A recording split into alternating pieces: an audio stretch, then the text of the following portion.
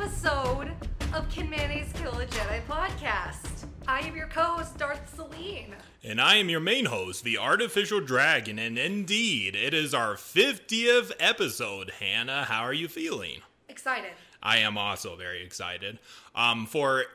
So just to get this quickly out of the way, you know the drill. Patreon, anybody who wants to contribute to more of our stuff in the foreseeable future, you can support our Patreon at patreon.com/canmayo. Once again, that's patreon.com/canmayo, where you can contribute to the lowest amount being $2 to the highest amount being $10. I'm kind of going through this really quickly because I'm super excited about this episode.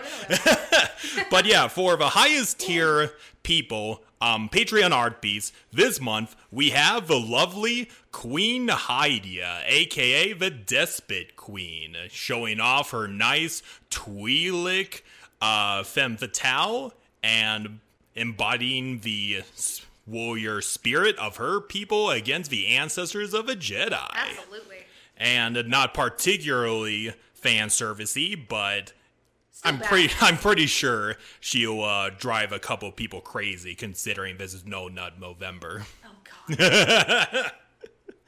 But yeah, with that aside, I'm going to do the shout out for all the smugglers, all of you wonderful people that have been supporting us for the past couple months. We actually got a couple of new people. For the smugglers, shout out to Cameron Lee, White Wolves, Dr. Emboss, Gobos, Kenneth Young, Mechanicus, Tristan H, and Erk the Turtle. Thank you so much for supporting our podcast for the past couple months. And for you new smugglers, welcome to the little family we have in the making over here. More like thank you for supporting us these past 2 years. Indeed, Hannah. It has been a trip, let's just say.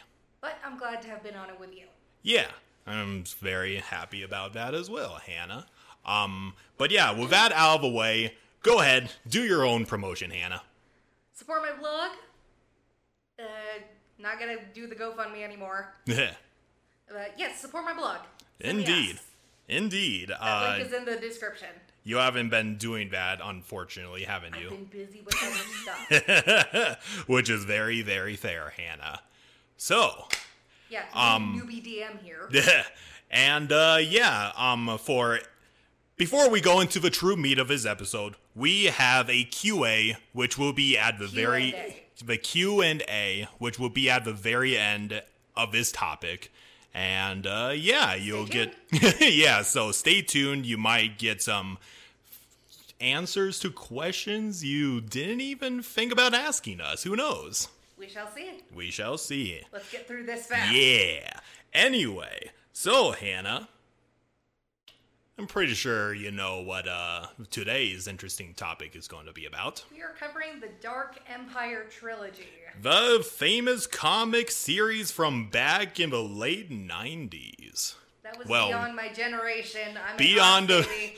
This was way before I was ever born. I was born in 1996, which is a good while ago.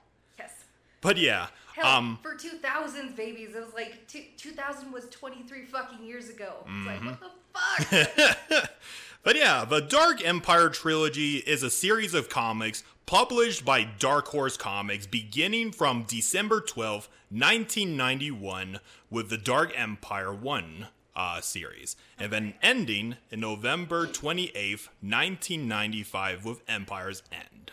Okay, that was almost a year before you were born. Yeah, almost a year before I was born. And the Dark Empire series is a really significant comic series because this was like, 5-6 years after Return of the Jedi came to theaters and the original trilogy was over from George Lucas and all that. So content for Star Wars was kind of just quiet for a good while. And let me give you this is probably before I got like really, really, really big. Yeah. The Dark Empire series was like a full 5 years before The Phantom Menace came out. It's old. I mean, that's a small timeline compared to Okay, anyway. It's a small timeline, but just to give you a perspective. Yeah. So at around this time, Star Wars was kind of restricted to the film series. Of course, there were Marvel comics that came out alongside the movies back in the day when Star Wars was still popular. Mm-hmm. I'm pretty sure there were a couple of novels as well, but generally, there just weren't a whole lot of spin-off material for Star Wars because it's a relatively new IP, but there was this certain guy. His name is Tom Vecchia. He's kind of a comic book writer, and he did a couple of comic book series back in the day, and he's a huge fan of Star Wars, and he was all like, all right, I have a nice little proposal that I want to send to George Lucas himself to create one of the first comic book series of the Star Wars universe. Like actually canon. Yeah, actually canon spin-off comic book series. Okay. Like, it's also important to keep in mind that the Dark Empire trilogy was really the first of its kind. Okay. Like, not a whole lot of movie series had a lot of spin-off comics or anything like that, but Star Wars was pretty much the first of its kind. But yeah, Tom just sent off his proposal to George Lucas. Though it is important to keep in mind, yeah,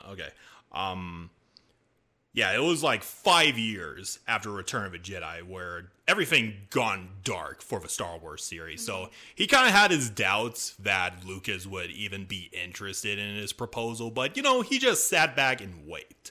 Let me see. Okay. Like, he provided numerous samples of his Illustrator and just shipped it off to George Lucas and praying on a whim to see if Lucas would be intrigued by his proposal, basically. Something tells me it worked because... Yeah. 3 days after he sent his note, he received a call from Lucasfilm, who showed a lot of interest in his proposal. The olden days when Lucasfilm was still a thing. Yeah, and Lucas had a lot of personal interest in Tom's proposal, since he was also a longtime fan of comics. That's cool. Yeah, it is pretty cool. So he would send off concept art, which would be approved by November 29th. And any sort of production, as with any sort of production in, say, movies or comics, it went through numerous developments. Like, I think I think a lot of stuff got left on the cutting room floor. Oh, yeah, absolutely. The original proposal, the original idea that Tom had for the comic series was to explore the ancient days of the Jedi when they were still prominent and running around, and the rise of Darth Vader and him slowly hunting down the Jedi Order. So the prequels. Yeah. That you could probably foresee why Lucas didn't want that to happen, because it could probably conflict with his current ideas for the prequels that are still in the making. That makes sense. Yeah. And let me see. Okay.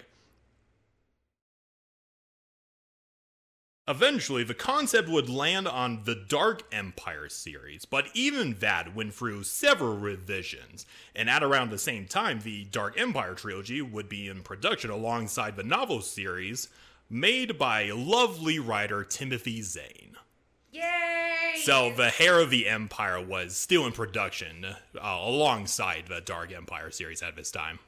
So that's cool. That's really cool. Yeah, it is pretty cool. However, considering that you have two different authors who have their own different visions on the Star Wars franchise and all of that, there is the question of maybe these two different writers would conflict with their ideas of what they want to bring to the table in terms of, story and all of that.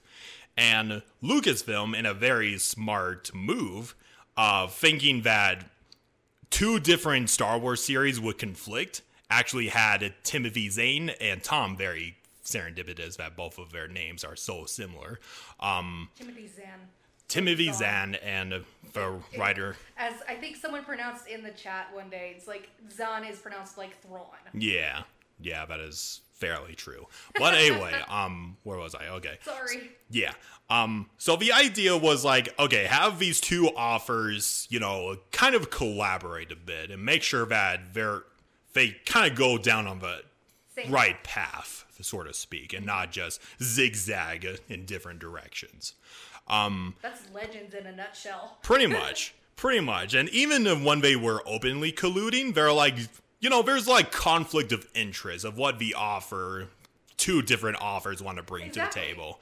And, it was just a bunch of rambling around, and then they agreed, okay, the Dark Empire series, instead of it operating alongside the same timeline as Heir of the Empire, it will happen 5 years after the Heir of the Empire.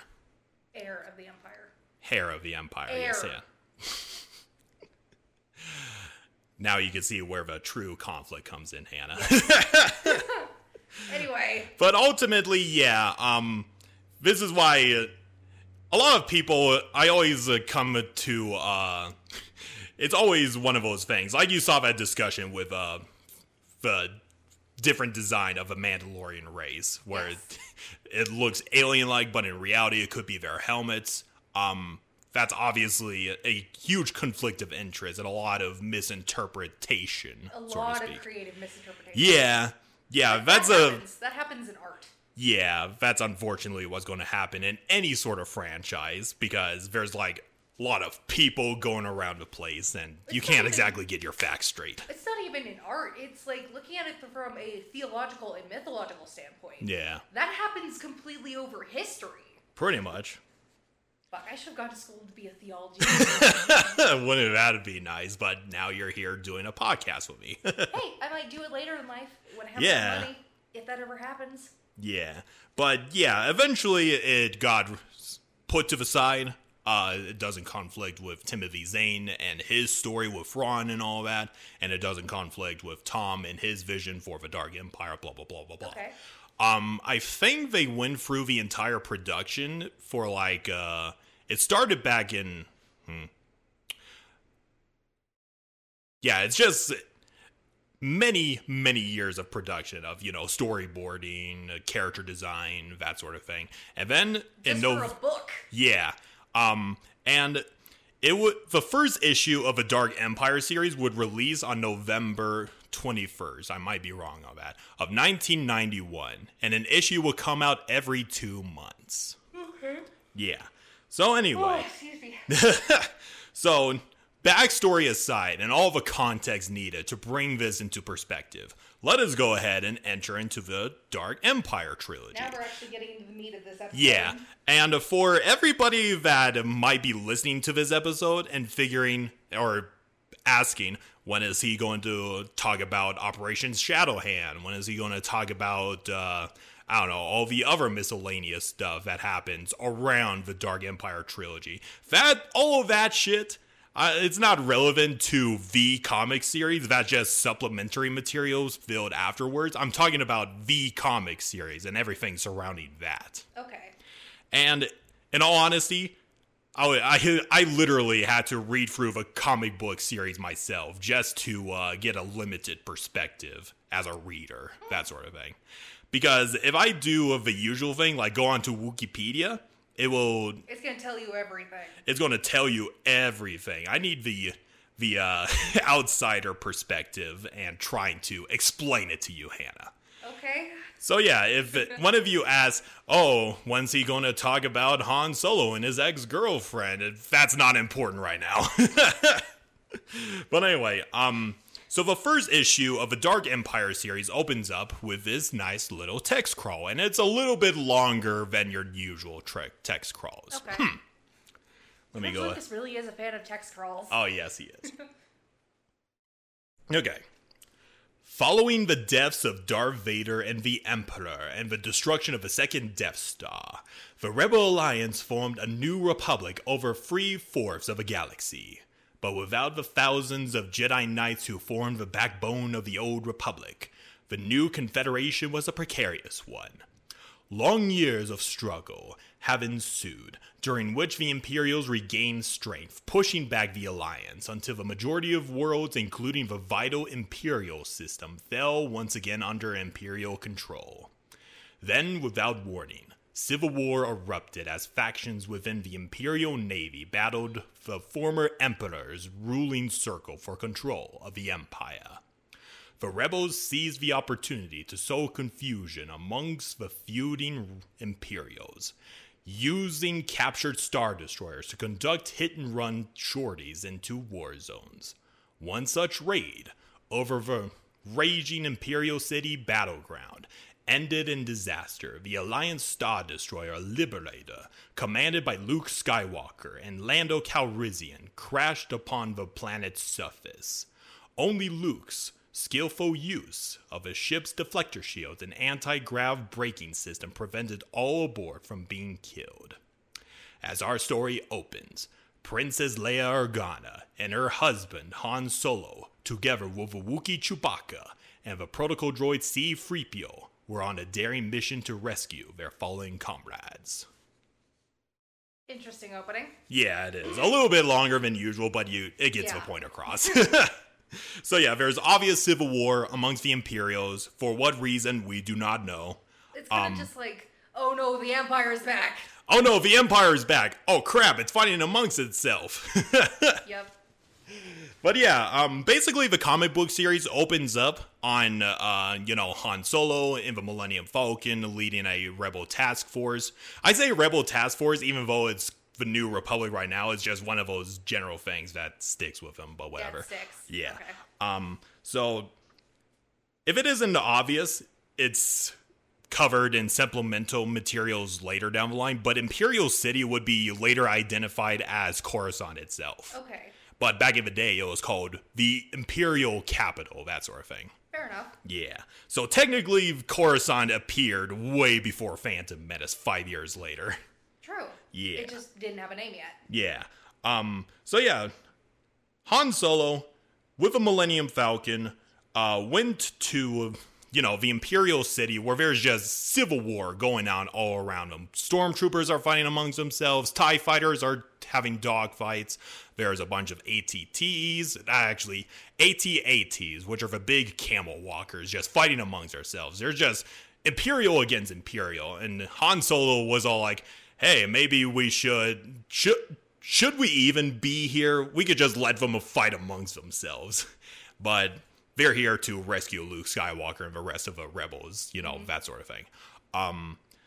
And along the ways... You can't really keep fighting if your fucking commander is dead. Yeah, pretty much. And motherfucking Luke Skywalker himself, the last of a Jedi. Like, he's still a commander. Yeah. Eventually, with some skillful maneuvering and shooting down an AT-AT, they land near the crash site of the Alliance Star Destroyer. And they have a nice little reunion with Lando Calrissian. It's like, yay, we're back together again. Where the fuck is Luke? He's probably somewhere else. But anyway, as they're having this celebration, a couple of scavengers come out and they're like, look at that! That's a legendary Millennium Falcon! Time to salvage that motherfucker! And they start putting a bridge between Han Solo and the Millennium Falcon, and they just start ripping the ship apart. And they're like, my ship! My ship! Get away from it! Okay. And the scavengers decide to let loose some cyber dogs amongst the Rebel Alliance. Classic skirmish, that sort of thing. But then out of nowhere, the dogs are just yeeted across by an invisible force. And a couple of the droids that are, serving the scavengers, they just explode by themselves. And I gotta say, the entrance for Luke Skywalker is probably the most badass part about this book. Luke Skywalker just comes out of a nearby rubble, and he just, with a single flick of his wrist, he just sends the scavengers packing. That's funny. He is such a motherfucking Chad. Badass. And an AT-AT, the giant camel walker, just comes around the corner, and Han Solo's like, look out, kid, there's an AT-AT! And the machine just fires upon Luke, and there's just explosions happening around him. He just uses his Force aura to absorb the blows and everything. And at one point, he activates his lightsaber and sends a laser bolt right back at it. Yeah. And then Deflect. he reaches out through the Force and just crumbles that AT-AT. That's gotta take a lot of power. Yeah. Luke Skywalker is an absolute badass in this comic. And that's just his first appearance. Yeah, we're not even halfway into the fucking book. Yeah. And, just, woohoo, reunion, da-da-da-da. And then Luke Skywalker walks up to Leia, and he's all like, there is some dark presence going on here. I investigated the Imperial Palace, and it's shown me some disturbing clues. Whoever is causing this civil war is extremely powerful on the dark side. And as of on cue, there is a large wormhole that just comes out of space, wrecks through the Imperial fleet overhead, and it starts sucking up the entire surface of the Imperial city. Just... Okay, start doing the what the fuck, Captain. What the fuck?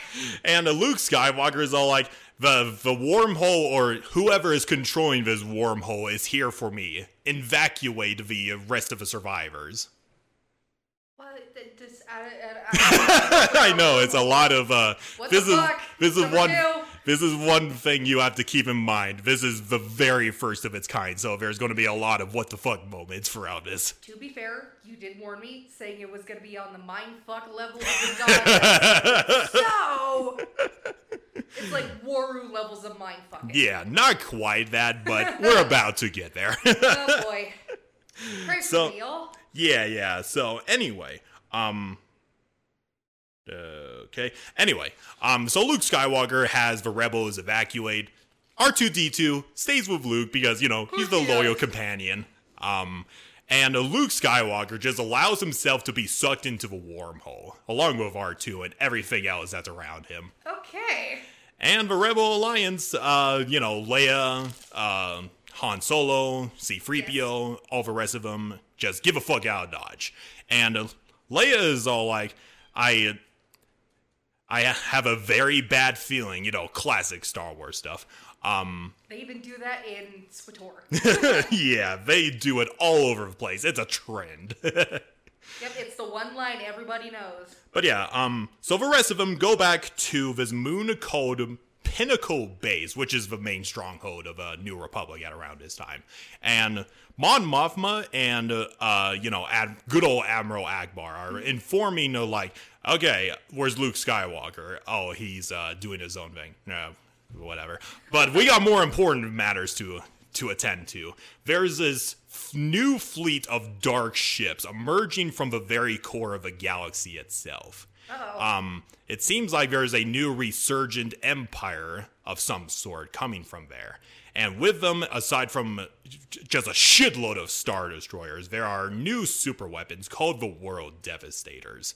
We talked about them briefly in the... Did we talk about these? Yes, we briefly talked about the World Devastators in the very first episode. That was the first episode. The very first episode, which was fun as hell. But I'll go ahead and bring you up to speed and show you what they look like. Go watch that episode. It's... you get to see classic Kit. Yeah. My favorite moment was him trying to figure out how the motherfucking Starkiller base worked. And that was also the start of the Oh yeah, the Sun Crusher meme, yeah. I love that so much. Me too. The motherfucking waffle cone of doom. Ah! But yeah, the World Devastators. Okay, so you remember what the what was it? Okay, the Rakata super weapon that absorbed the energy of a star. You remember that one, right? I don't remember the name, but I remember what you're talking about. Yeah. Think of the World Devastators as that, but they consume entire worlds.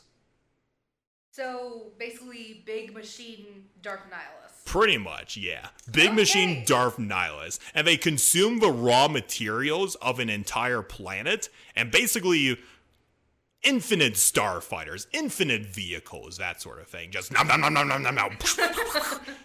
And eating the planet. Yeah, literally eating the planet. And one of the worlds that they stumbled upon and started eating the fuck out of was Akbar's homeworld, Mon Calamari, which I think is also made its first appearance in, by the way. I thought it was just called Mon Cala. Mon Cala. There's a lot of different names for the homeworld of a Mon Cala. Calamari is the race, Mon Cala should be the planet. Well, it depends on the source. It's sometimes called Mon Calamari. It's also called DAC. DAC. Star Wars lore needs to fucking have some continuity here. Yeah. Also, Admiral Akbar, when, he's informing the Rebel Alliance of his newfound intelligence, he also makes the interesting note that, his homeworld was actually going to be the first of many worlds that Palpatine was going to, explode to oblivion once the second Death Star was operational. Jesus. Yeah. And, he's all like, these things might be more dangerous than the Death Star. Obviously building up the power of these super weapons and all that. Mm-hmm. But yeah. So while this shit is going on, Luke Skywalker and R2-D2 find themselves in some sort of vessel, as Luke Skywalker's like, okay, the wormhole, it also devastated, but it probably teleported me into this vessel. Whoever is after me obviously wants me alive. And he deduces that he is within the very core of the galaxy. He makes this quote where it's all like, if there is a dark center of the universe, this is where it is, R2. And he kind of looks out... Literally. Quite literally. He looks outside the ship that he's in, and he just sees a shit ton of Star Destroyers orbiting this one planet. The planet is called Biss. Oh, this is Palpatine's fucking vault planet, isn't Yep, it is. And the vessel that he's in, he identifies it as a Imperial dungeon ship, which he kind of points out was used to capture Jedi during the Clone Wars. Gee, no shit.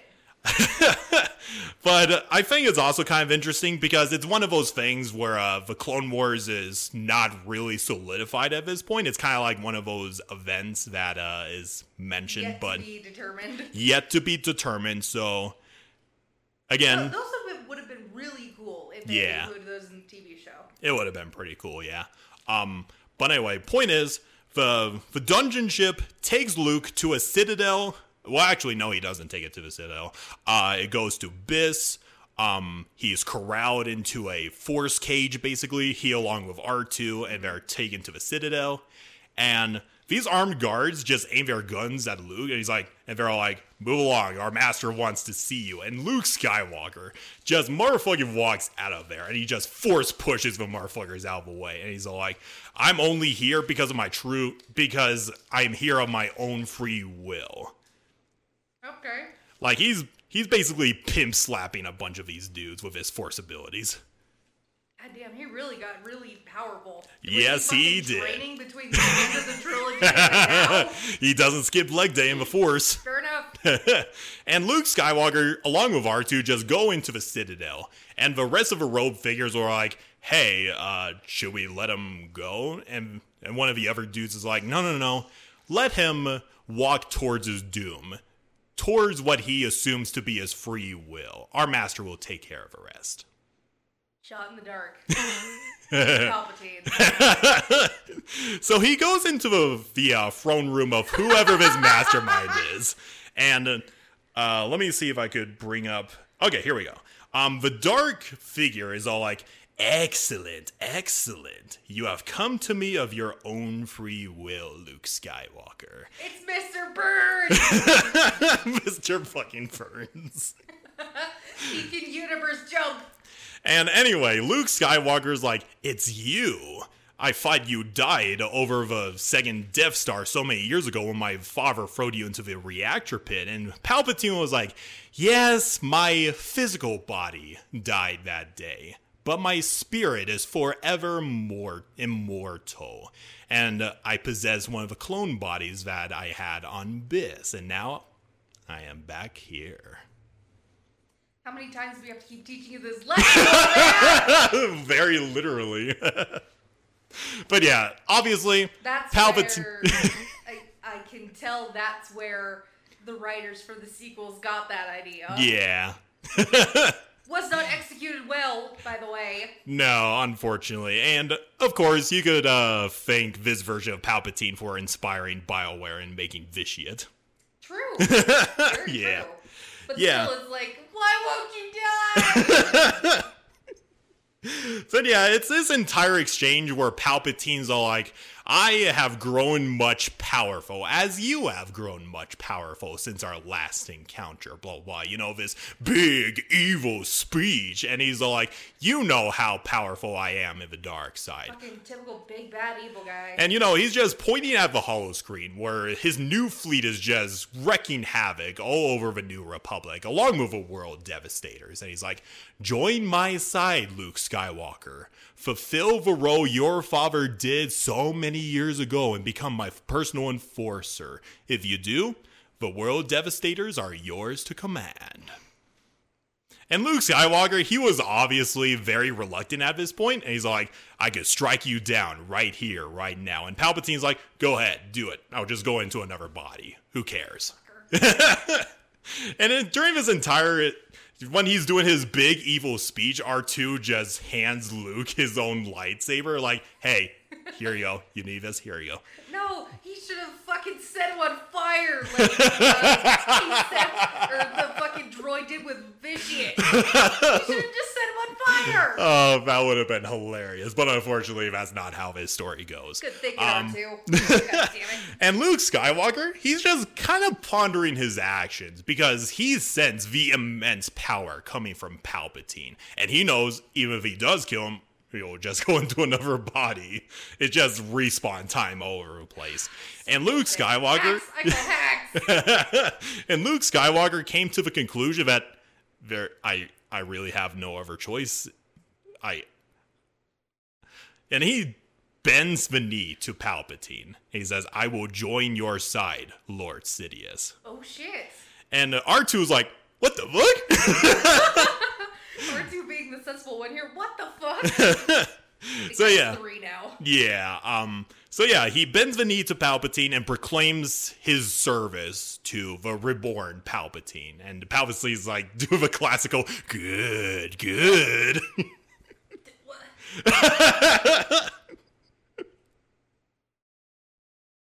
Yep, we're getting to the mind fucks. Yeah, exactly. Oh, great. And while that's happening, the New Republic is trying their best to fight off the world devastators. Fucking meanwhile... Meanwhile, it's just a bunch of jumps in between. The New Republic is trying its best to fight off the world devastators, not piercing them at all. They're getting utterly curb stomped by the world devastators. To the point where even when they brought in their own captured Star Destroyers, the world devastators just... the Star Destroyers. Jesus Christ. Yeah, it's terrifying. Fucking cut your losses, say goodbye. Yeah, pretty much. But yeah, while this entire shit is going on, Leia is just chilling at the Rebel base, and she gets a vision. She's not panicking? Not yet. She gets a vision. This silhouetted figure appears before her, and at first it looks like Darth Vader, her very own father. And Leia was asking, like, Father, have you come to me? Blah, blah, you know, that sort of thing. And then, even though it has the helmet of Darth Vader, it slowly reveals itself to be Luke Skywalker himself. Oh. And Luke Skywalker... thinking it was actually Anakin. And Luke was all like, sorry, Leia, I do not interfere of what's going on. I know what I am doing, blah, blah. And Leia's like, what are you doing? And then the voice changes, and the more sinister voice of Palpatine is all like very taunting towards Leia, like, your brother, your precious Jedi Knight is now mine. Of course. And Leia just collapses right then and there. I think this is, before we go on any further, this is just my prediction. It's like, Luke's going double agent. You know, you actually got a very good head on your shoulders, Hannah. You got a very good head on your shoulders. Yeah, he's going double agent. But obviously Leia doesn't know that. For all she knows, Luke could legitimately have joined Palpatine's side or whoever. Well, she doesn't know it's Palpatine. This is coming from someone who has no fucking knowledge of this. Yeah. So... You're not wrong. But yeah, she passes out. C-3PO's like, oh my, I need to get her to the medical facility. And Han Solo is brought in because, husband, gotta care for your wife and everything.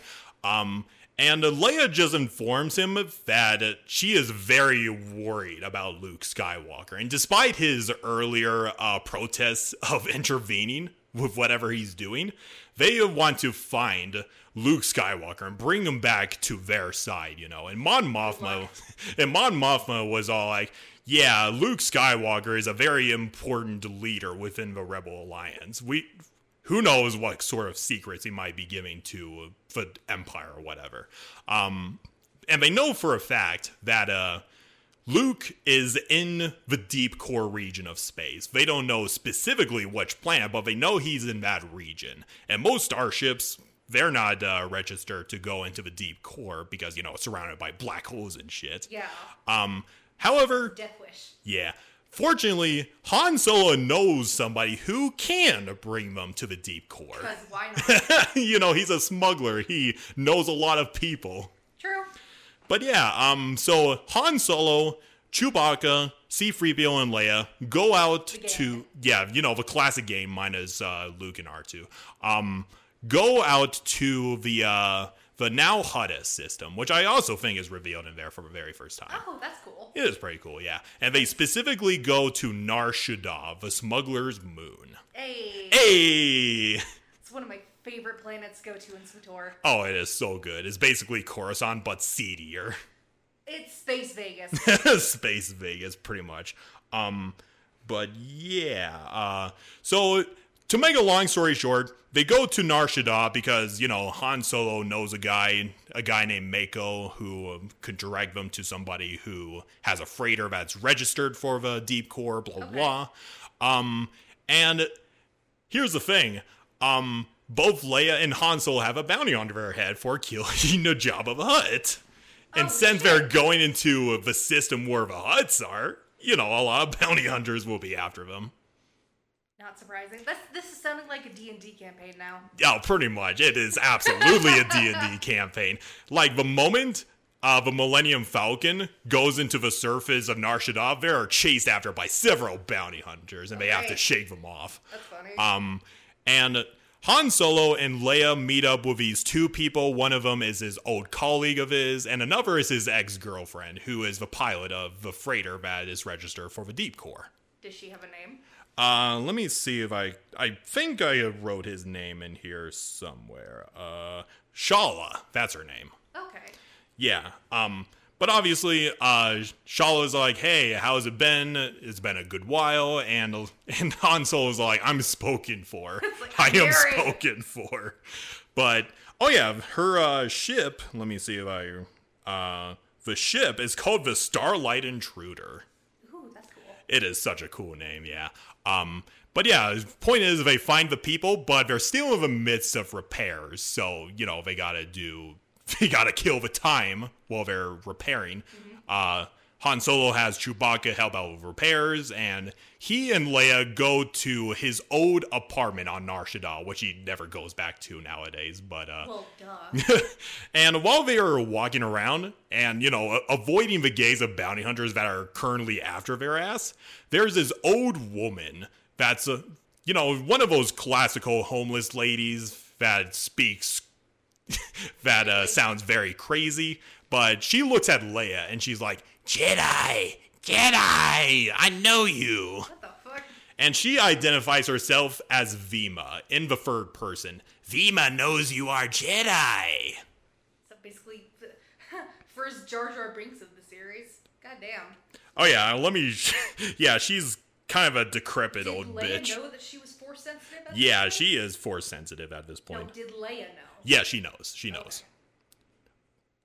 Okay. Yeah, she's just a decrepit looking bitch. Jesus. She sat in the bathtub too long. But yeah, she just kind of corrals Leia, and she's like, I know you are Jedi. Vima knows you are Jedi. I was also once a Jedi. During the Great Scourge, I betrayed my brothers and sisters, trying to run away from the Empire. So basically, she's a legend survivor of Order 66. Yeah, but back then it isn't identified as Order 66. It's called the Great Scourge and all of that stuff. So early hints of what was going to happen in the prequel trilogy. And she's like, if anyone could have caught on.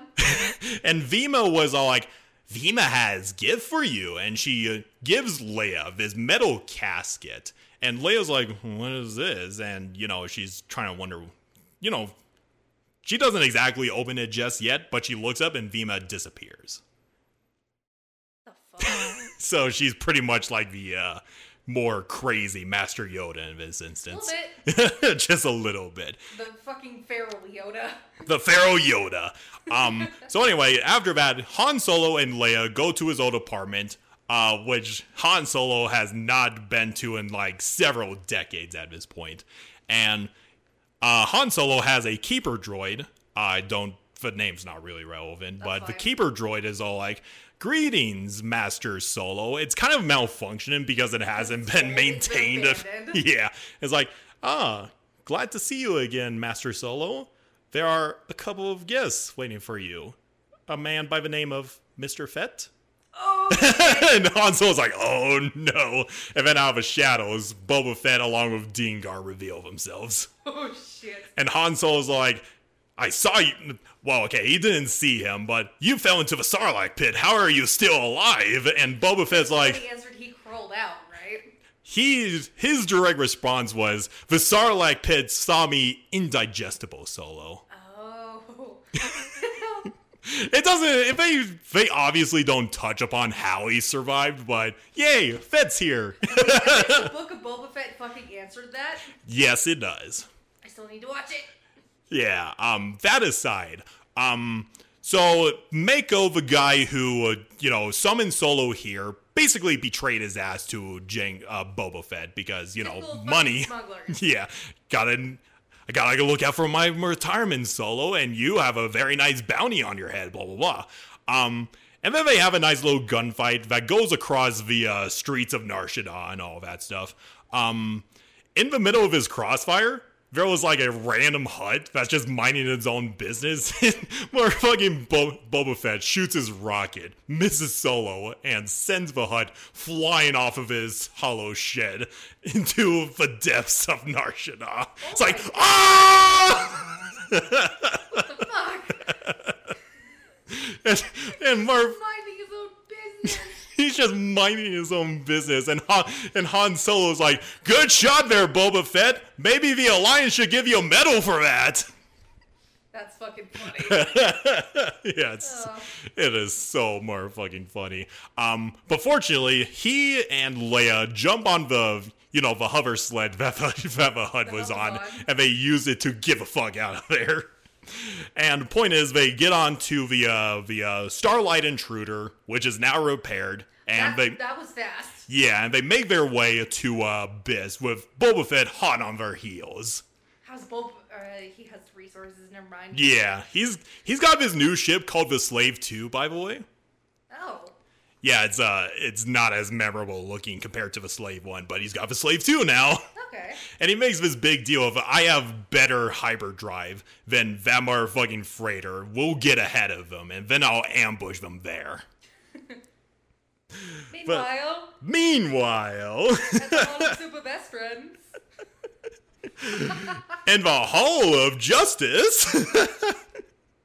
Mine was the South Park reference. Yeah, but anyway, so they appear to Biss, and, since the Starlight Intruder has the proper registration codes, they manage to go through the blockade without any issue. The Slave 2, on the other hand, doesn't have any codes. Oh, fuck. And the Imperial supervisors that were all like, we got an unregistered vessel, activate the shields, and the Slave 2 just got crippled and just flies into the void. You know that scene from Robot Chicken where Darth Vader's just spinning around? It's basically like that, but with Boba Fett. Oh shit, that's funny. And Dengar's like, I knew that having a job with you was the worst decision ever, Boba Fett! That's funny. Yeah, Boba Fett's just... he's Stone being... Cold just fuck. Boba Fett's just being treated like a motherfucking stooge at this point. That's funny though. Yeah, a lot of people are like, Boba Fett's more of a fucking badass. I'm like, have you seen what he's like in the old days of Star Wars? He's He's a repeat cheap villain. Pretty much, He's yeah. Skeletor. Yeah, next time, He-Man. God damn. But yeah, long story short, okay, the crew goes onto the Imperial Citadel on Biss, have a nice little gunfight, and Luke with his 2 gigantic Imperial Sentinels, who are the giant dark side fuckers that we talked about in the previous episode. Yeah, they were in the Spawn episode. Yeah. Luke was all like, Leia, come to me. There are many things I need to tell you, and Han, blah, blah, blah. And he tells her that Palpatine is back. And she's all like, wait, Palpatine is back?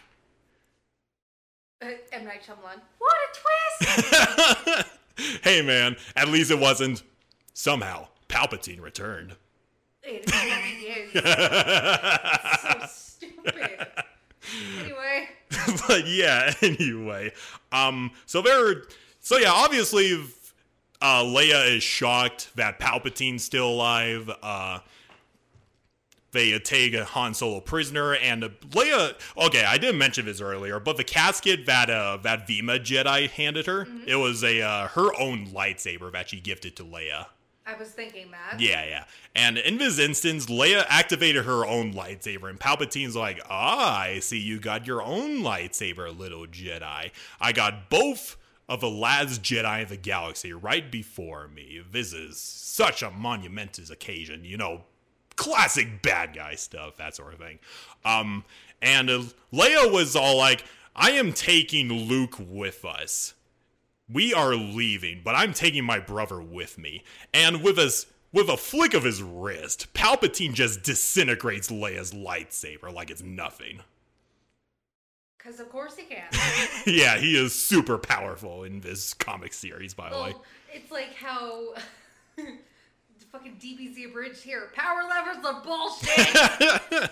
And Palpatine's all like, I have many things that I could teach you in the ways of the dark side, blah, blah, blah, that sort of thing.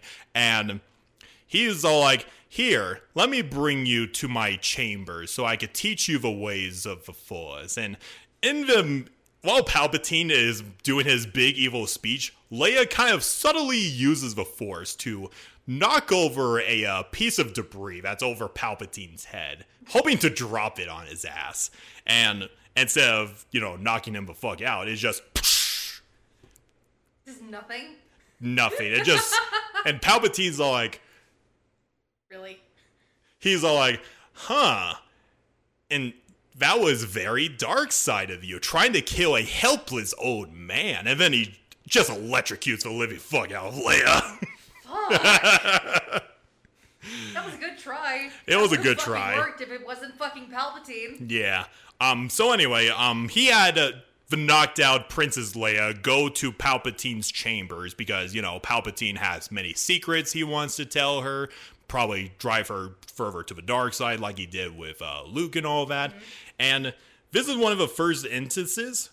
So he basically hands her a Jedi holocron, which is also the very first introduction of it, by the way. That's cool. Yeah. A lot of firsts here. A lot of very firsts here. And, he's indulging, like, this is a Jedi holocron that holds the history of the Jedi, blah, blah, blah. And Leia's all like... He stole it from Palpatine's artifact. And Leia was all like, this belongs to the Jedi. You do not deserve this. And Palpatine's all like, oh, of course it belongs to me. I am the master of the Jedi, just like your father was. Oh, what the fuck? Like, he considers himself the master of the Jedi because he dominated Darth Vader, who was a former Jedi, and he killed all the Jedi. Oh. Yeah, I know a lot of motherfucking logic leaps here, It doesn't work that way. But yeah, this is old lore. This is the very first of its kind, so take that as you will. But anyway, Palpatine's all like, even though I have grown very powerful, the clone body I currently inhabit is slowly deteriorating, and I am feeling very weak and feeble. I need a new vessel to possess. And you, Leia, you possess a strong child within your womb that is powerful in the Force. Like, ayo. Ayo. And I'm going to need that child to ensure my new rise of the Empire, that sort of thing. How about no? And yeah, that's pretty much what Leia was all like. Palpatine was just resting himself up in bed, and Leia just pushed him out and just ran away. And Palpatine's all like, good, I'm pushing her further and further to the dark side. She will be under my thumb very, very soon. And then he realized, guards! She stole my holocron! That's fucking funny. And eventually Leia finds Luke, who's transmitting the codes into R2. Oh yeah, another thing I forgot to mention. So back to the battle with the New Republic and the World Devastators. Out of nowhere, the World Devastators just stopped working for whatever reason. Oh shit. And Lando Calrissian was all like, so one of his lieutenants, I think it was Wedge Antilles, was like, man, our new starfighters are doing a pretty good job against the World Devastators, aren't they? And Lando was all like, no, that's not what's going on here. It's almost as if whoever is controlling these World Devastators wants to lose like an idiot. Oh. And you know who's controlling the World Devastators, right, Hannah? Palpatine. No, Luke. Oh. He's doing it on purpose. Yep. See what I mean? Double agent. Double agent. Anyway, back to the evil secret layer tad bit. Anyway, Luke Skywalker is just putting a lot of crucial information into R2, you know, the master control system for the World Devastators and a bunch of these secret Imperial shit. Stored in the droid, stored in the droid. Stored in the droid, you know, his role in New Hope where Leia puts the plans of a Death Star into R2. Exactly. Anyway, so Leia and Luke reunite, and Luke is all like, I have fooled Palpatine into believing that I joined his side, blah, blah, blah. And now I have the secrets of a World Devastators, the master computer that controls all of them from a distance, blah, blah. I need you to go. And Leia's like, no, you're coming with us, Luke. And she rescues Han Solo and Chewbacca, who are imprisoned. They get onto the Starlight Intruder and get the fuck out of Dodge. And Luke, so Leia's all like, okay, Luke, we need to get back so we could take down the Empire together. And Luke Skywalker said, I can't do that, Leia. I still have a job to do. I need to finish Palpatine and his clones once and for all. And Leia's like, how are you going to do that? And then Luke just fades away because he was, it was an illusion that went with him. Oh, okay. Like, you know, the move he did in Last Jedi, but if it was actually didn't kill him. Watch Last Jedi. Okay, that's fine. I know what you're talking about. That is completely fine. I've seen the snippet, but But I did not watch Last Jedi. That is completely fine. That's completely fine. But anyway, so Palpatine's like, oh no, Leia and the child she is carrying is out of my grasp. I need to retrieve him, Luke. And Luke is all like, your reign is coming to an end, Emperor. I know where your clones are now. And Palpatine's like, ah, shit. Look, Luke, how about I give you another proposal? Let me inhabit your body. That way we could conquer the galaxy as one. And Luke Skywalker's like, no, that's not gonna work. And I gotta show you this motherfucking image because it's so meme-worthy. Palpatine is just in his old man form, and do I have it? Yes, I do. He's just in this old man form, and he's all like, very well, then I must die. Literally, but guess I'll die then. Pretty much. And Luke Skywalker. Oh, damn, holy shit. And Luke Skywalker was pretty much coming to a realization what he's trying to do, and he makes a mad dash to the cloning chambers and trying to kill all of them one by one. Unfortunately, it proved too late, and Palpatine managed to get into one of the younger clone bodies. Mm-hmm. And they have this duel. At first, Luke Skywalker was able to overwhelm him with his Force abilities, but Palpatine, by the way, the clone is pretty much naked this entire dueling session. Okay. Yeah, as you can see with some of the artwork, it's very old, but it does look pretty cool. I mean, typical Marvel. Yeah. But yeah, he naked. He naked.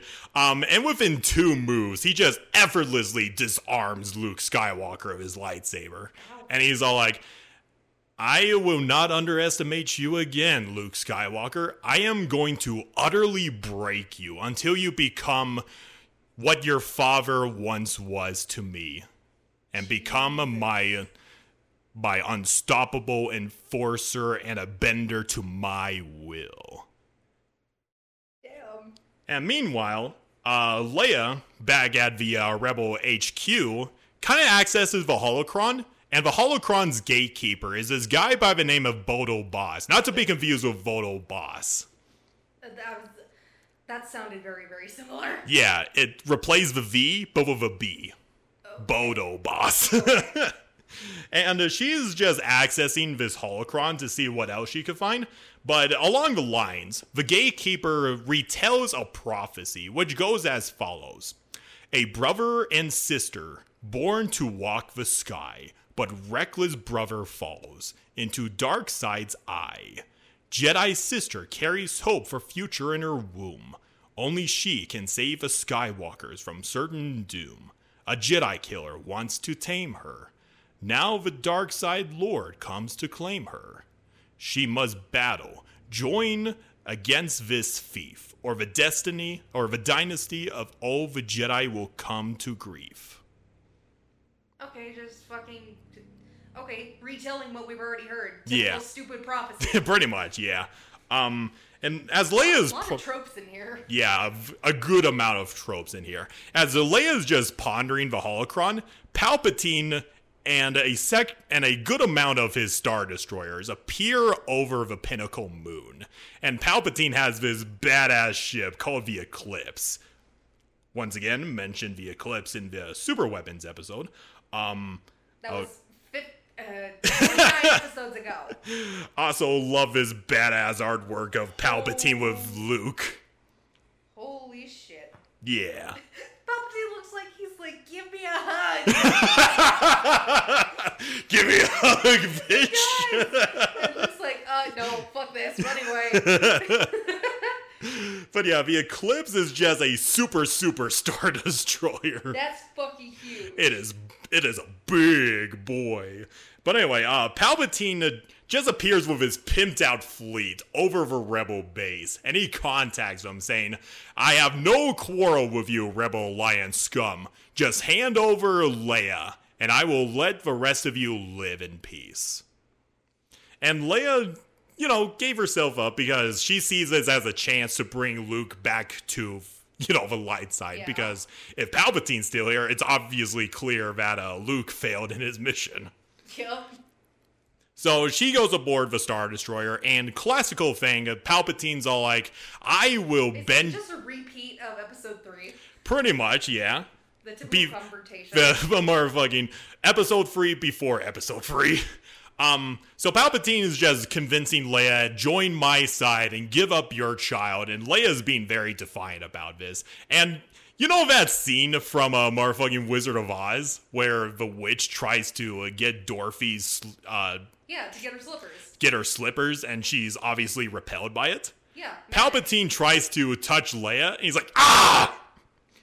Fucking force magic, bitch. Pretty much. And Palpatine's like, all right, Luke Skywalker, if I can't touch Leia at all, I'm going to have you kill her ass. That just sounds so terrible when you say it like that. Anyway. But yeah, there's a brief little duel where Luke Skywalker is doing the classical, the dark side, I thought I could control it, but it has controlled me, that sort of classical stuff. Mm-hmm. And Leia's like, come back to us, Luke. There is still good in you, blah, blah, blah, blah, blah, that sort of thing.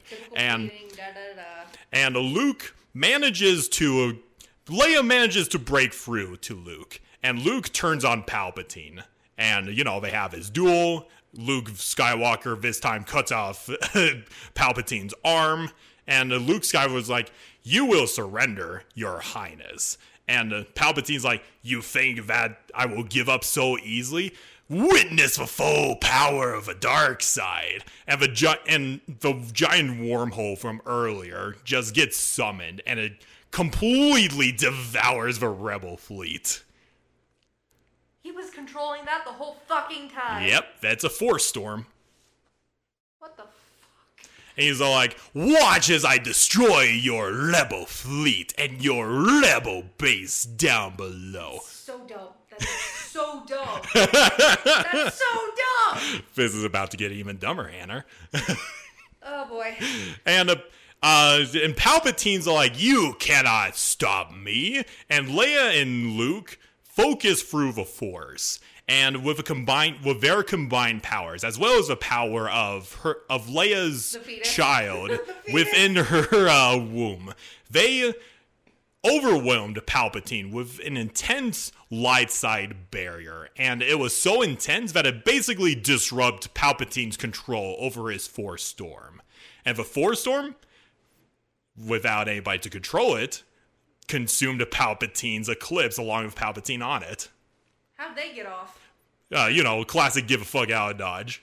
They escaped just in time. They escaped just in time. As Leia and Luke watched as the wormhole dissipated and consumed the eclipse, Luke Skywalker's like, I cannot handle the dark side on my own. I think now is the time to bring back the Jedi Order. Dun dun. To make a long story short, that is the end of the first trilogy of the Dark Empire series. What? Yeah, that is just book 1. It's a trilogy. Oh my god. But yeah. Yes, we're making a part 2 and 3. I might just have to, because it's over an hour and 6 minutes at this point. Yeah. We got questions we need to answer. Stay tuned for 2 and 3. Hey, we have future episode ideas now. Yeah, that, goddamn, I had so much to go through. I was all like, should I do the entire Dark Empire trilogy? Yeah, we gotta cut that into episodes. Yeah. But yeah, it's just just like Palpatine's Force Storm. It is just just an absolute storm over here with the Dark Empire series, Hannah. Oh wow! But it is kind of fun in its own regard, in all honesty. Very mindfucky. It is very mindfucky, but it's still pretty fun. But it makes sense for it being the first Legends content. Yeah. If you look at it. Yeah. Yeah, it's just the classical trope of There are so many tropes! I mean, we got the introduction of several... Oh, yeah, the World Devastators get destroyed by R2, putting in codes and everything. Yeah, I thought that. Also, kind of a similar thing of which will be implemented in the Phantom Menace with the control ships, but all of the World Devastators are controlled by a master computer, and R2 just had them ram into each other. Good on you, always being the hero. But yeah, the Dark Empire series, it's weird in its own regard, but back in the day, I'm sure a lot of people would have been shitting their pants. Yeah, I was gonna say, every nerd who read this was like... Let's just go with shitting their pants. That's a less crass.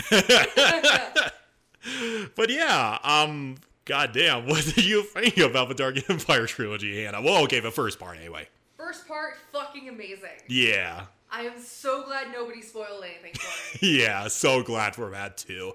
And ironically enough, I think the Dark Empire series committed the Palpatine coming back to life in a clone body better than The Rise of Skywalker did. Yeah, The Rise of Skywalker ripped it off so terribly, but... Coming back in a clone body is just annoying now. A trope that is just like, okay, why don't you just fucking die already? By the way, Palpatine did not die by the eclipse. Don't make me flip this table! That would actually be kind of impressive considering this is a coffee table. God, I need to go find something to flip. But anyway, so before I actually end this episode, Q&A segment! Yeah! Just had to go through a lot of bullshit for that. Oh, yeah. But a very fun bullshit, I might add. Definitely. Okay, so we have a bunch of questions from our viewers over on the channel, as well as our own Patreon subscribers. So let me go ahead and do the community ones first for us, Hannah. Okay. They got a couple of interesting ones over here I think you might like. Okay. No, that's not where okay. First question. Vic Bucks, what's your favorite obscure piece of Star Wars trivia? I think it's not really that obscure, but, like, the fact that it's, Keira Knightley and, oh yeah, Natalie Portman could not get told apart by their own mothers on the set of Phantom Menace. That's fucking amazing. I love it. Yeah, a nice little behind-the-scenes trivia right there. For me, personally, the obscure piece of Star Wars trivia that I really like is, another behind-the-scenes thing. It's just the development of Grievous as a whole in Revenge of the Sith. Like, initially, before he became a cyborg, he was initially this weird Force baby of some kind. What? Yeah, I know. I'll have to show you pictures later, but it's weird as hell. And one of the other concepts was just a droid that George Lucas liked, but didn't exactly fit his interpretation of Grievous, so he set it aside for his own bodyguard droids. Okay. So the bodyguard droids were a concept of Grievous initially. Okay. Yeah, cool. Yeah, there's a very, and of course the how Cad Bane was created. That is a nice little piece of trivia. We talk about that in the Cad Bane episode. The Dirge episode, actually. Because if you recall, Dirge was initially going to be introduced in the Clone Wars as a human, but they decided, screw that, we're going to invent a new character altogether. I remember that now. Yeah. All right, and next one. I think this one is more for me, but I'll go ahead and ask it anyway. Mumbo Fez 2484. You're gonna have to post these on the screen. What made you guys start this podcast? That was your idea. Yeah, it was my idea. So, to make a long story short, I was inspired by this podcast series called Adeptus Ridiculous, who cover a lot of Warhammer stuff. Most of this is not very knowledgeable for you, Hannah. I know jack shit about Warhammer. Yeah. But yeah, back in, I believe, 2020, I was listening to a couple of episodes of their podcast, and I decided, how... In the plague times. In the plague times. Those were certainly the dark times. But yeah, so I one day kind of figured, what if I made a podcast like that, but with Star Wars? Thought it would have been a nice little idea. Yeah. Wasn't that when we were still... Okay... Getting a little bit into our personal lives here. Yeah. Iska and I were dating before we unfortunately broke up. Yeah. And went our own separate ways, but we still stayed friends. Yeah, yeah. Was that when we were still dating? Pretty much. When I was still living out of that apartment right near NAU, yeah. Okay. Yeah. That just gives me context for the timeline. Yeah. Next question. From good old fellow Star Wars YouTuber, Darth Metis's Holocron. He... makes a lot of good lore videos, not just on Star Wars, but on Cyberpunk and all that. Hey, at least we got asked by an actual other YouTuber. Yeah. That's cool. Yeah, I recommend you guys go watch his content. Really good. He's a really nice dude.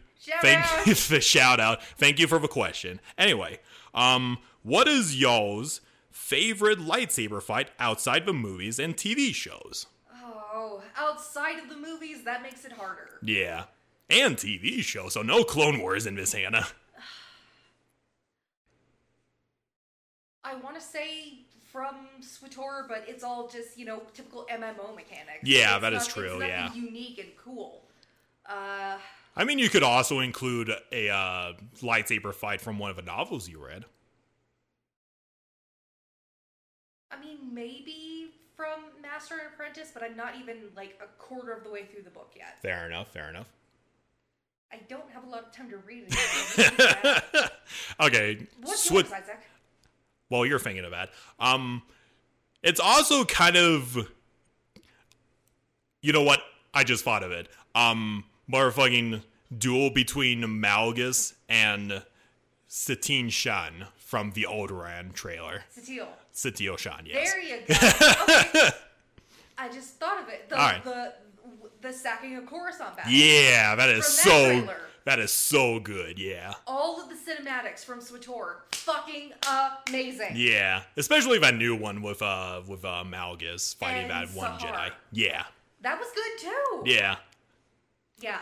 The SWTOR cinematics, that's my answer. But yeah, to linger on a little bit more, there is this one memorable duel that I remember at the top of my head from a Legends novel called The Tales of Darth Vader, I believe. It's basically a couple months after Order 66, Darth Vader's in his, suit and everything. Mm-hmm. He's on Kashyyyk, leading the genocide of the Wookiees, and because he's hunting down a couple more Jedi survivors and all that. I can't remember the name of his one Jedi Master, but Darth Vader was just curb stomping the fuck out of a group of Jedi Knights. And this master comes down and he's like, it's between you and me, Vader. And they have this epic duel. And everything was just happening all around them. There were turbo lasers firing down all around them because complete fucking carnage. Yeah, because Vader ordered an orbital bombardment in the forest that he's in because he wants to kill all the Wookiees and the Master. And he's doing it in the middle of this. Yeah, just an entire duel. It's the craziest shit ever. If this was a movie duel, it would have been the best fucking duel ever. That's when you hired Michael Bay to do that. Yeah, it's so fucking badass. God damn. But let me see if I can think of another one at the top of my head. Oh, another one related to Darth Vader. So he hunt down. It's covered in another Dark Horse comic. He hunts down a couple of Jedi survivors. Nothing too bombastic like the one with the Star Destroyers just brrr everywhere around him. But he's basically acting like Jason Voorhees that entire duel. Like, one of the Jedi... He's a fucking beast. Yeah. One of the Jedi has a Cortosis blade, which disables his lightsaber. And she's all like, haha, without your weapon, you're easy prey. And Darth Vader just grabs her neck and snaps it. Oh. Yeah, Darth Vader is a motherfucking beast. Yeah. But anyway, so moving on from those questions, let's go on to the Patreon section of things. Okay. I got a pin for all of this. Of course, just a heads up for a certain Mandalorian fan out there. I will not be answering the question, what is your opinion on Mandalorians? We have yet to cover that topic, including the one... We'll do it eventually. Including the, what is your opinion on the Imperial Warlords? We haven't even covered anything Imperial yet. No. But let me go ahead and... Okay, here we go. The first one is from Dr. Mboss. What is your first exposure to Star Wars? Did you want to say yours first, or? I'll let you say yours first. My dad, well, I don't remember watching them in the theater when I was little, but I remember seeing the first, opening, when Qui-Gon and Obi-Wan are you watched it in the ship at home, and I was like, I sat down and was like, what's this, Daddy? And yeah. So the Phantom Menace was your first exposure. The Phantom Menace was my very first exposure. I mean, my brother had Star Wars toys when we were growing up. Yeah. But I mean, he just doesn't like it. But I remember, waving it around like I was fighting, Qui-Gon and Obi-Wan. Yeah. And it was damn near magical. Yeah. Especially to a little girl. Yeah, that sounds really magical. I gotta be 100% honest. I don't exactly remember what my first exposure to Star Wars was. I'm pretty sure I knew about Attack of the Clones at the time. I knew about the Phantom Menace. I might have watched the DVDs. But I do remember legitimately that I watched Revenge of the Sith when it was in theaters back in 2005. And that was kind of around the time I got first exposed to Star Wars. That's cool. Yeah, like Revenge of the Sith. My dad, he used to be a manager at Barnes & Noble. He gave me the new Essential Guides to Droids at the time, and I was just absorbing all of his knowledge back in 2005, 2004, somewhere around there. And I'm still a youngin'. Yeah, I was also still a youngin'. But thinking, I'm just surprised at me being able to answer that question without feeling sad. Yeah. Because, unfortunately, today is now 4 months since he passed. I'm sorry to make that dour, but it's just, keeping his memory alive while I'm still grieving. Yeah, that's understandable. Okay, immediately moving I'm sorry, on from that moving one. on. Yeah. Let me see. That's already the same question. Okay. Another one from Mr. Mechanicus. What's your favorite Clone Wars episode and why? I like the Iugo arc. Oh yeah, the Iugo.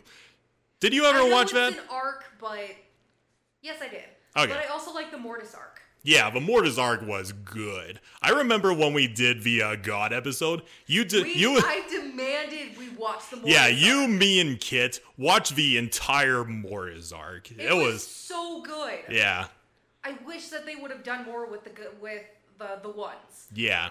They need to be more expanded upon. I will stand by that forever. Yeah. I know when you watch Ahsoka because they mentioned them. I know. Yeah. 100% agree with you on that. For me personally, there's a good amount of episodes that I really like. The first one that comes to my head is the Hostage Crisis episode, which is the finale of the first season of the Clone Wars, which is the introduction to Cad Bane. Is that the Ryloth arc? No.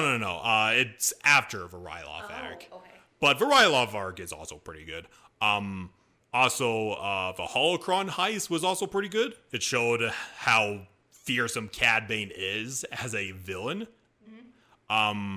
Let me see. Additional ones. Crap. I also do like a lot of episodes that Hondo Ohnaka appears in. And, yeah. It's just because Hondo is fucking iconic.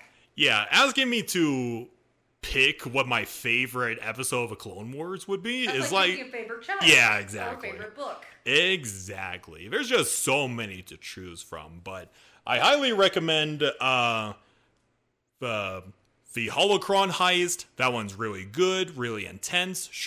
Builds Cad Bane up as a fearsome villain. Yes. I also do like the entire trilogy. I forget what it's called, but the entire arc where Ahsoka is leaves the Jedi Order because of its because they blamed her for a crime she didn't commit and all that. I also did like the Siege of Mandalore arc. Of course, the Mandalore arc is always good. Yeah, it's so good. Yeah, there's just a whole lot of Clone Wars episodes. There's so much Clone Wars content that I really love. Yeah. It's just so hard to explain because I haven't seen the actual episodes yet. Yeah, pretty much. Okay. Another one by, goddamn, okay. One from Tristan H. Okay. What is your favorite Star Wars era and why? I think I've said it too many times already. Yep. What's the yours? prequels, yeah. I also have a huge soft spot for the prequels because it looks a lot more advanced what I imagine Star Wars to be. Yeah, it's a lot more Try again. technologically advanced. It's what we would see futuristic space technology be like. Yeah. While Lucas did manage to portray that with the limited resources he had, CGI just made it better. Yeah. And also, aspects of the Old Republic, that is very interesting to explore. It's like awesome. The heyday of the Jedi and their rivalry with the Sith is always fun to watch. Yes, it is. Yeah. But yeah, I also do like some aspects of the original trilogy, just the idea that, it's just something that you have to respect that kickstarted a franchise to begin with. Oh, yeah. Yeah. But let me see. One from Gibbons. If you had one Star Wars creature as a pet, which would it be? A Vorpack. Remind me what that is. the little fluff balls from Ah, yeah, those little motherfuckers. I have a whole list, but if I had to choose one, a Vorpack. Just because I would want a fucking Nexu as well. And a motherfucking Nexu, of course. I mean, refer to the Naboo episode for all of the fucking animals that I like. Yeah. I mean, just wait until we get to more planets and animals. Yeah, pretty much. I'm gonna need a whole fucking zoo. Unfortunately. God damn. At the top of my head, I really do like the motherfucking Crit Dragon. Yes, the Crit Dragon is so cool. It is so cool. By the way, do you know that Count Dooku has one for a pet? Yes. Yes, he does. There's like a Dark Horse comic where he's just posing in front of his giant Crit Dragon. Holy shit. He is such a motherfucking Giga Chad. But let me see if I could top one off. Okay. Of course, one of our viewers is asking when we'll do the Endor episode. We'll get there when we get there. I've heard the Ewoks have so much lore behind them. It's like, I don't want to learn about these fucking things. Oh, man. Okay. I think this one is more on me, but last one from Irk the Turtle. What is all the player characters that have been in Star Wars Alternate? Okay, at least we got to Star Wars Alternate question. Yes, we did. Or promote that content. Yeah. Go watch that content. It's so good. Yeah, It's so much fun. I know it's not a high quality considering I'm using one microphone for that entire And we D&D don't have a session. camera setup. Yeah. So it's not like Roll20. Nope. But it is so fun to listen back upon, especially with all the tomfoolery we get up to. But to answer your question. It's friends having fun. Yeah, exactly. If you like that kind of content, go watch it. Yeah. So currently, the players we have in the Star Wars Alternate campaign, it's Arjak Ordal, Koji Char, Nevu the Wookiee, and Leo Fural. Fural. I know. You always mess that up, but that's fine. But yeah, there's not a whole lot of player characters because a lot of us don't really die in the Star Wars Alternate campaign. Well, except for one. Kid likes to replace his characters every so often if he gets tired of them, but hey, you do you.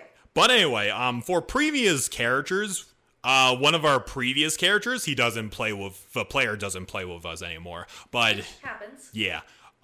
So their character is a Zabrak bounty hunter by the name of Cadaver, and he's like the tallest motherfucker ever. He's like 7'2", I believe. Yeah, he was a very big, very tough dude. Yeah, he loves making explosives and setting up traps. He was a lot of fun. In all honesty. But yeah, for previous characters that Kid has played, he's played as motherfucking, can't remember the name of his first character, but it was... Was it Brianna? There we go. Goddamn. Brianna was the very first character he played when I started off his D&D campaign. She was a pirate. She was a pirate, basically a copy and paste Harley Quinn if she was a Zoltron. Okay. Yeah, he had this entire... I've never met this character. So No.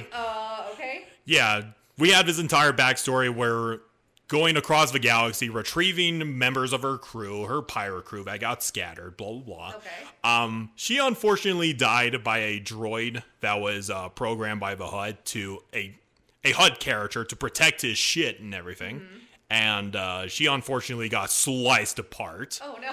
And the character that he made afterwards was, well, Jean. Jean, yay! Known as Darth Scorn, the murder hobo character. Yes! Yeah, literally their first introduction between her and Arjak Ordal. Ordal was using the head of her friend, Brianna, to get a bounty and everything. Oh, and she just came up to a bar and demanded a duel between her and Arjak. You know, they were having this classic, Old Western duel. Unfortunately, Arjak rode higher because, of course, it's Arjak. Just shoots her dead. And you did not kill her. He should have died, but... She should have died, but I was like, this is literally her first session. It's like 2 hours since her introduction. I'm going to be nice. She has no armor. Simple as that. But yeah, they have this little rivalry between her and Arjak. Arjak was bullying her, and Jean decided to betray the entire party to the Separatists. Yes. And yeah, she kind of developed into this player character, Murder Hobo, and then ultimately one of the bad guys. Yes. And then after that, Kit made Haname, who is a really fascinating character. Haname was awesome. He was such a well thought out philosophical character. Yeah. Because Kit really put in his love of philosophy into that. It was amazing. Yeah, he was... I wish he did not die in the boss fight with Mandalore the Phoenix, because I had so many plans for him. If only we had recorded that, because that was such a good fight. That was such a chef's kiss fight. To the VA. And then that character after Haname would be Taya Ula. His wife. Yay, his wife, who is a cyborg with a brain as a head. Yes, she was a cyborg, and she had like a cloaking device where it was just, she was a regular Pantoran woman. Yep. And ironically enough, that disguise matrix came in handy because she could disguise as pretty much anybody. It made stealth mission so much easier. Still very funny when her disguise came down briefly. Yes, I missed that section. Yeah, it was so good. Once again, one of the few characters that actually did not die a horrible death, but she's retired now, and now we have Koji Char. But yeah, that unfortunately I had plans, but shit happens. That's fine. But yeah, that is I don't think anybody really knows Liel's backstory. No. It's because we did the session 1 on our own. Yeah. Liel is the former Duchess of Aigo, as you will hear many, many times in the Aigo arc. Yep. But she was coerced into... Yeah. Her child got kidnapped. Dooku was all like... Child. Well, she didn't know that at the time, but point is, I can help you retrieve your child. Just sign the document right here. Don't worry about the terms and agreements. Yeah, it's like prey on a desperate mother, why don't you? And, yeah. She ended up being exiled from Aigo. Yep. Before, after nearly dying. Mm-hmm. But she met the crew on Mandalore. Yep. After Satine kindly took her in. Yep. I love Satine. Yeah.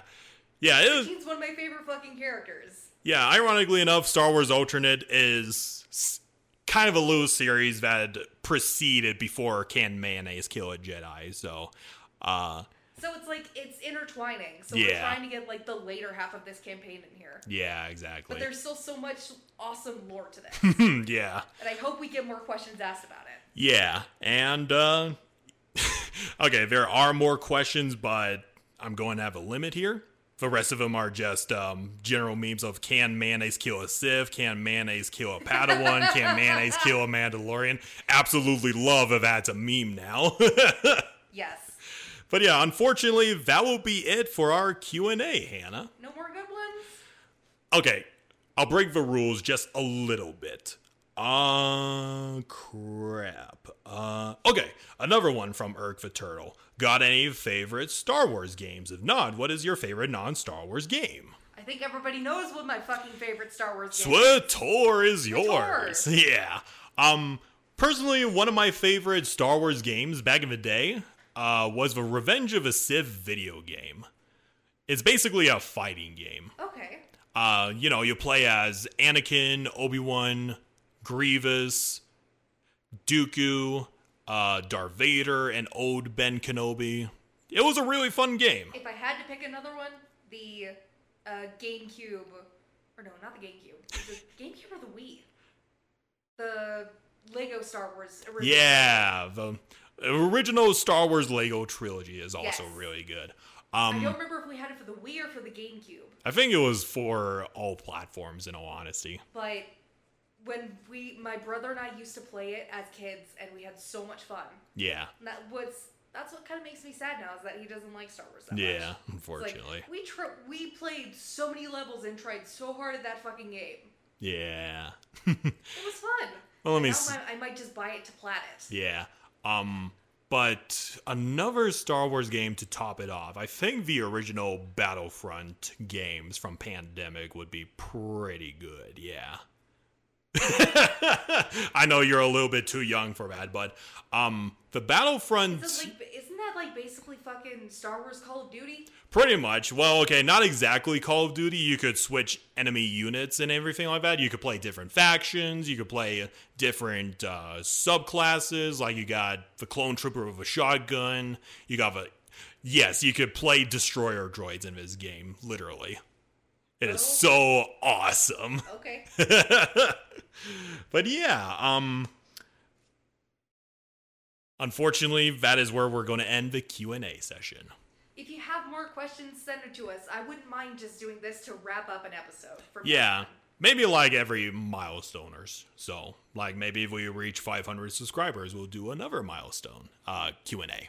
You hear that, everybody? You got a goal now. If you want to hear more about our Star Wars opinions, get us to 500 subscribers. And do not keep asking about what our opinion about Mandalorians. I will keep on resetting the clock. Be patient, it's coming. Okay, but yeah, that is our 50th episode of Cam Mayonnaise Kill a Jedi. Or in other words, wow, that is a long road we went down, Hannah. Abso-fucking-lutely. But yeah, before we close this off, you want to know what our next episode is going to be about, Hannah? Sure. Something that we discussed about a good while ago. For our next, I think we're pretty much due for another character episode, Hannah. Okay. And this time, we will be talking about the myth, the man, the legend, Gilead Pelion. Oh, right. Yeah. He was voted a good while ago of which named Corellian character would be covered, and he won out. A lot in the Corellian episode. Yeah, we did. And I think it's about time we cover Pelion, because he is, even though I have my own opinions on, what was his fucking name? Okay, that other Corellian character I can't think of at the top of my head. He is an absolute Giga Chad. You'll put it there in post anyway. And of course, being the protege of Thrawn, I think it's something you'll be especially excited about. Oh, fuck yeah. But yeah, once again, thank you everybody, all the subscribers, all the viewers, all the Patreons, and all the friends we made along the way. Thank you so much for supporting this sort of content and for allowing us to explore more about the intricacies and the what the fuck moments of a Star Wars universe. Absolutely. Here's to another 50 episodes. Indeed. There we go. But anyway, may the Force be with you, and hope you enjoy the rest of No Nut November. Come to the dark side. We got cookies. Bye-bye. Bye.